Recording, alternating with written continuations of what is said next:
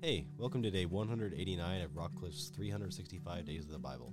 Today I wanted to share a highlight from our reading of Isaiah chapters 1 to 4.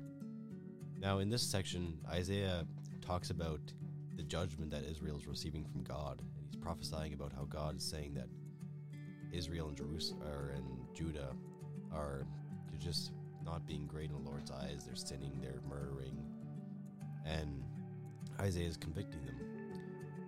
He also speaks about the end times a little bit, which I found really interesting. But the one part that stuck out to me more than the rest was in Isaiah chapter 1, verses 11 to 15. If I read it out, it says, what makes you think I want you all? Sorry, this is God talking to to Judah.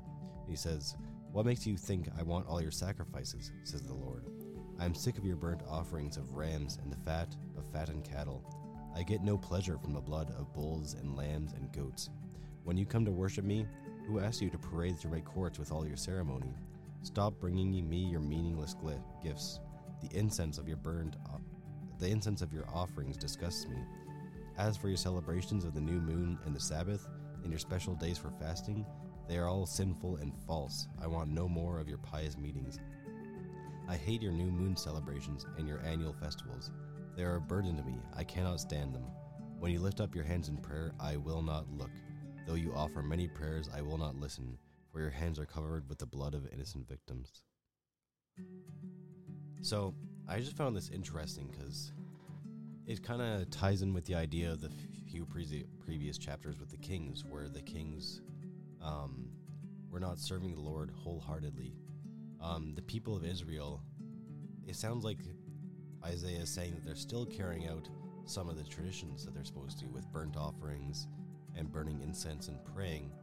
However, they're not doing it wholeheartedly. It sounds like afterwards or during the week they'll go out and sin. They'll commit murder, prostitution, and they're just doing these horrible things and then coming to the Lord and half-heartedly saying, hey Lord, sorry. And sometimes in our Christian walk as well, we kind of do the same thing. We go through the week, we don't talk to the Lord much, we just go through to our regular thing, and then when it comes to Sunday, we come to Sunday, we worship, and then we go back into our rhythm of just whatever we're doing before. And I think sometimes we need to be careful that we don't come to the Lord and half-heartedly say, hey Lord, I'm here to worship you, but we really think about it and we really consider what the Lord's done for us and then continue to do it through the week. I know I at least am sometimes guilty of this, and I need to often through the week I need to look more into the Bible and pray to God more.